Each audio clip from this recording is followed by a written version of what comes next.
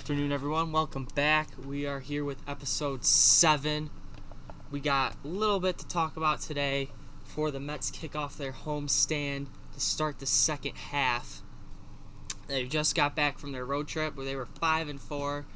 They won 2 of 3 in Miami, swept both games against the Twins, and then head to San Francisco, which was absolutely awful.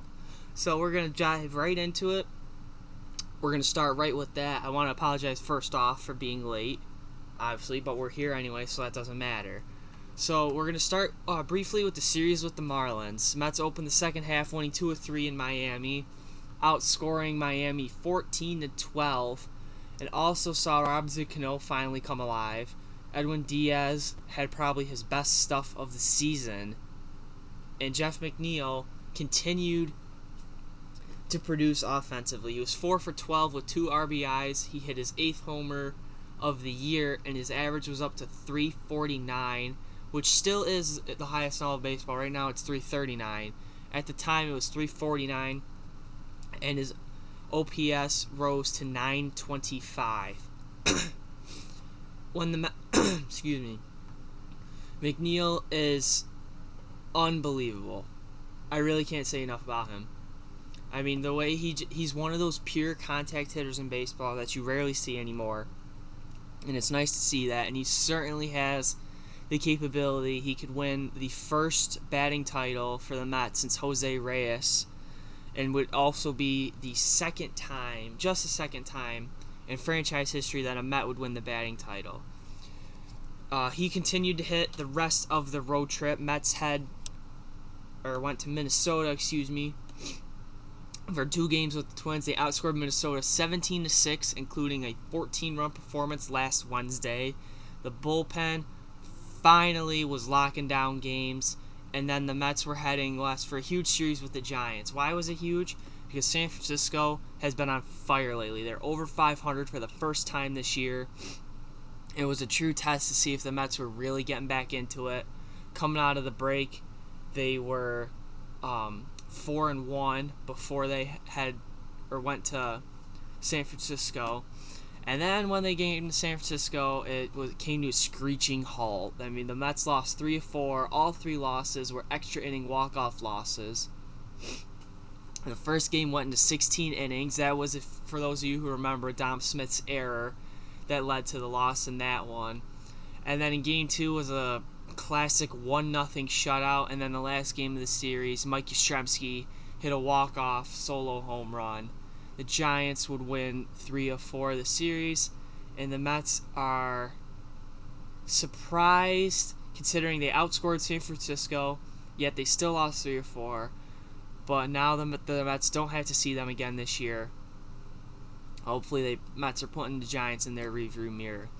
Other key notes that we had during that road trip, the biggest takeaway that I wanted to talk about was the bullpen. This was as of yesterday, or after Sunday night's game, even though they didn't play yesterday. The Mets bullpen has a 2.56 ERA since the All-Star break, which is the best in the National League. Their overall pitching combined is one of the best in all of baseball since the All-Star break. So why are the Mets 5-4 coming out of the break if their pitching's been unbelievable? They're just running into bad luck. The offense is hitting, the starters are getting deeper, the bullpen has been better. It's just that, with something like Dom Smith, or, balls just not... I mean, they all thought that Mike Yastrzemski's home run was going to be a flyout. So it's just the ball not dropping their way, and that's what they need. That's really what they do need for things to start going their way. And as we transition, tonight they open a 3-game series with the Padres and then 3 games with the Pirates all at home before they head on the road. We're getting closer and closer to the trade deadline as we transition into that. 1 week from tomorrow is the trade deadline. Some big names are on the board. You got guys like Marcus Stroman, Mike Minor out there, potentially Zack Wheeler. Nicholas Castellanos' name has been brought up in some rumors. The way the Mets handle the deadline should be very interesting. Obviously all the buzz is around Zack Wheeler. Zack Wheeler is currently on the IL with shoulder issues, but he threw live batting practice and felt no complaints, so he's expected to be activated on Friday against the Pirates and make at least one start before the All-Star break, the trade deadline. But he also is not going to bring the best return of all the pitchers that are available. Now, when I say that, I mean, considering the year he's had and he is prone to injuries, he may not, if you're the Mets and you trade him, he might not be getting as much value in return as, Toronto would with a guy like Stroman, or the Tigers would get with Matthew Boyd and Shane Green. But the Mets they do seem amped to deal him, Wheeler, going into his free agent year. Other guys it sounds like they're intending to trade are Todd Frazier and Jason Vargas. Noah Syndergaard's been brought up in rumors, but honestly, I wouldn't pay too much attention to those. I don't think that anything is going to happen there. But Zack Wheeler on the year, he's been I would say. He hasn't been great, but he hasn't been awful. He's performed for the most part, but there have been he's an innings eater. That's the way I'd like to think of him. He'll get you deep into games and get to the bullpen. He's 6-6 on the year with a 4.69 ERA and 119 innings pitched. He's also got 130 strikeouts and a WAR of 1.5 on the year. His ERA plus, which we talked about in a previous episode, which essentially eliminates the ballpark factor. His ERA plus on the year is 97. He's got a FIP, which we'll talk about shortly, of 3.67 on the year. So, I mean, he's not having the best of years, but he's not having an awful year. It's a lot of staying healthy for him. He said he felt, after throwing his live BP earlier this week, he said that his arms feels terrific. So I take that as a good sign that when he comes back, he's going to be the second half of last year's Zack Wheeler that we all saw. That was absolutely amazing. Next, we are going to talk about FIP. So you just heard me mention it regarding Zack Wheeler.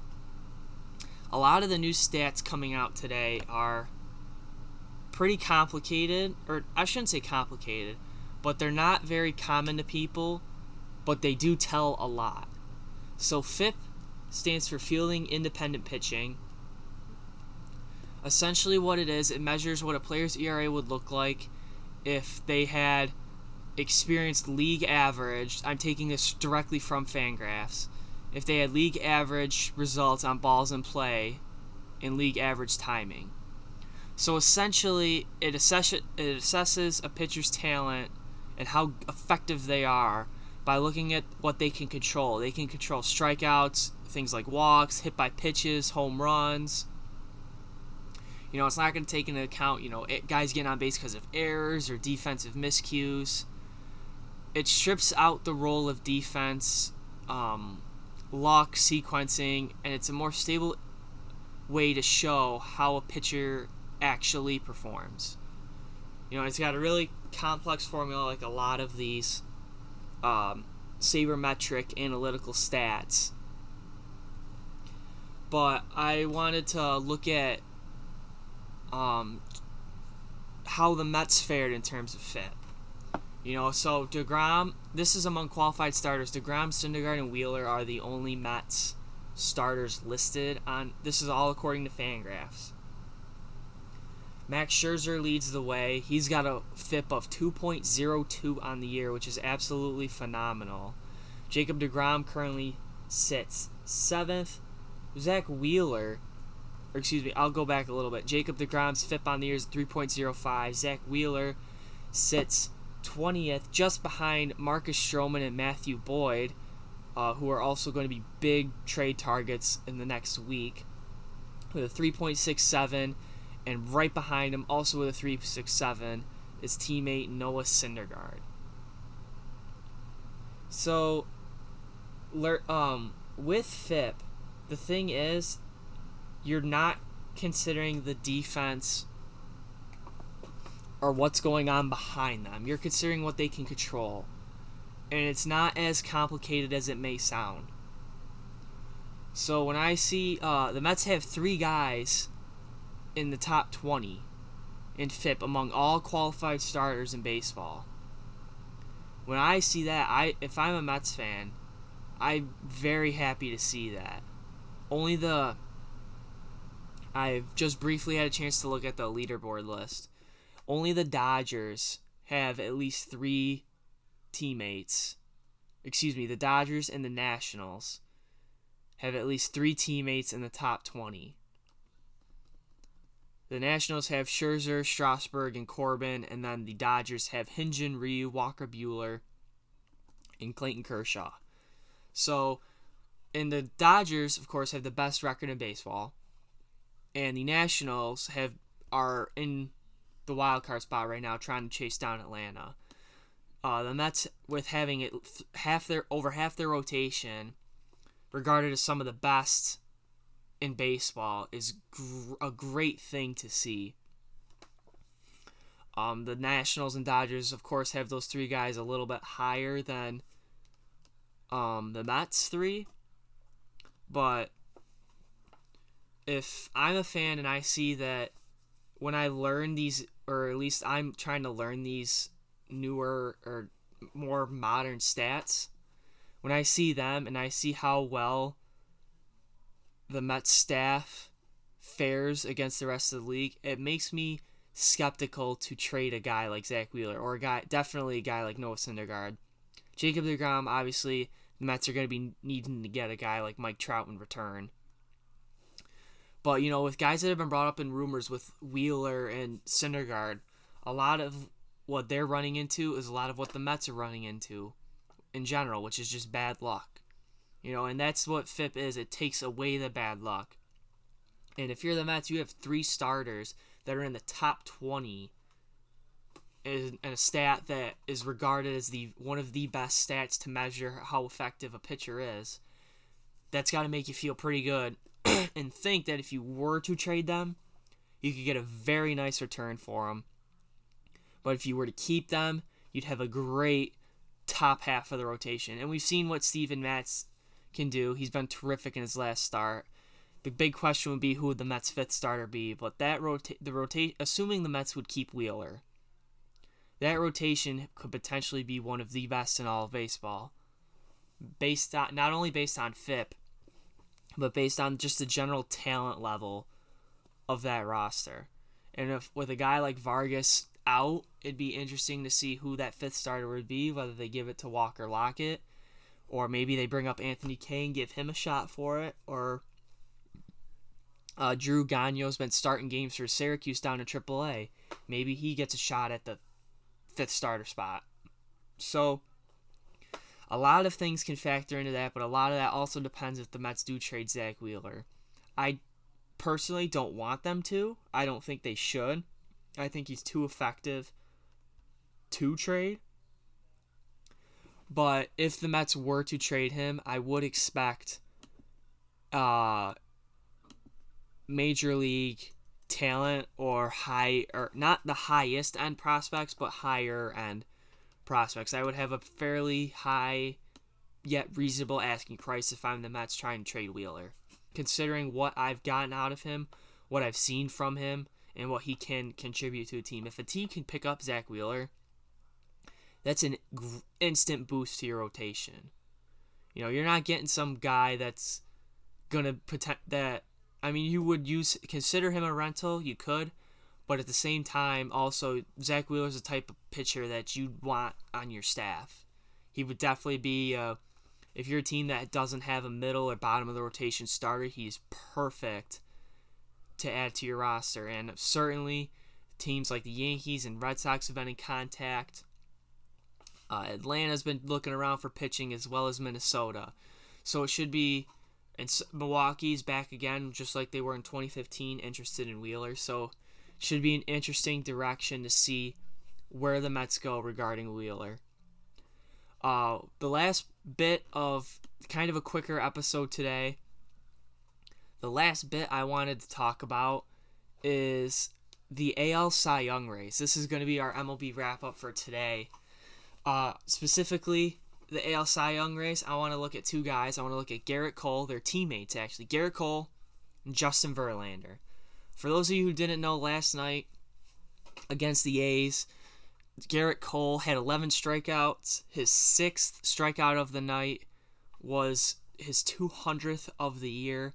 It took him just 133 and a third innings, and he was the second fastest pitcher to ever reach 200 Ks in a single season.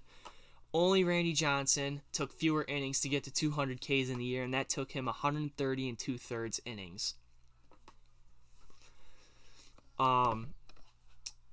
Garrett Cole has been absolutely very under the radar. And I say under the radar because when he's got Justin Verlander also on his team, he's kind of going to get a little bit overshadowed by Verlander.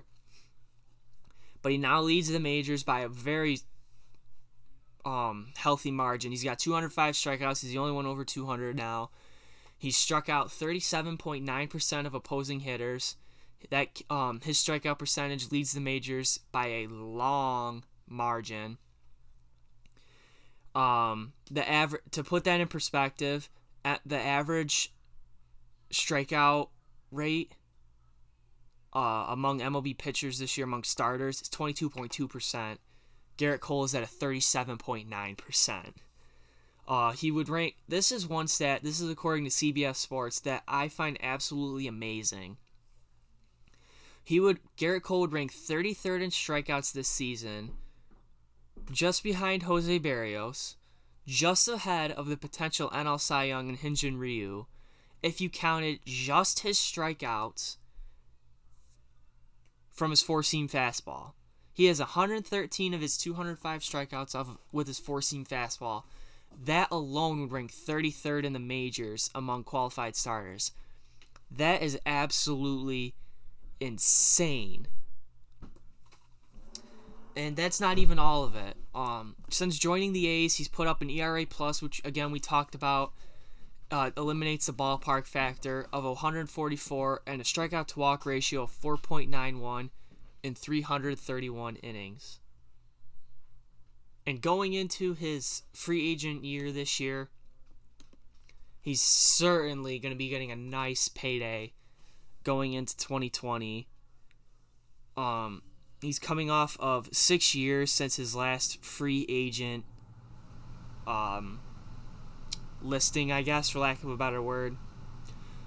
Mostly to do with how dominant he's been. He's been kept under wraps before he was traded from Pittsburgh to Houston.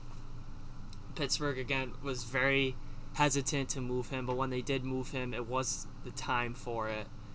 And Garrett Cole has been absolutely performed for Houston. One thing that is common to see now is the spin rate. A number of teams are looking for high spin rates in today's game. That's just the way it is. Back in 2017, which was his final year with the Pirates, Garrett Cole was in the 33rd percentile when it came to the spin rate on his fastball. Last year, he went up to the 83rd percentile on his four-seamer, just because of the spin rate. And now he's in the 95th percentile this year. His curveball was one of the top spin rates even when he was in Pittsburgh, and now it's pretty much at the top now. His stuff is absolutely disgusting. It really is. To go a little bit more into it, he's 11-5 on the year with a 3.03 ERA in 22 games. He's pitched 136 2/3 innings. He's allowed 46 runs, struck out 205. For that, to put that in perspective, he struck out 276 last year, and has ERA plus of 148 and a FIP of 3.01 on the year and a WHIP of exactly 1. So I definitely would be giving my support if I was the people that vote for that.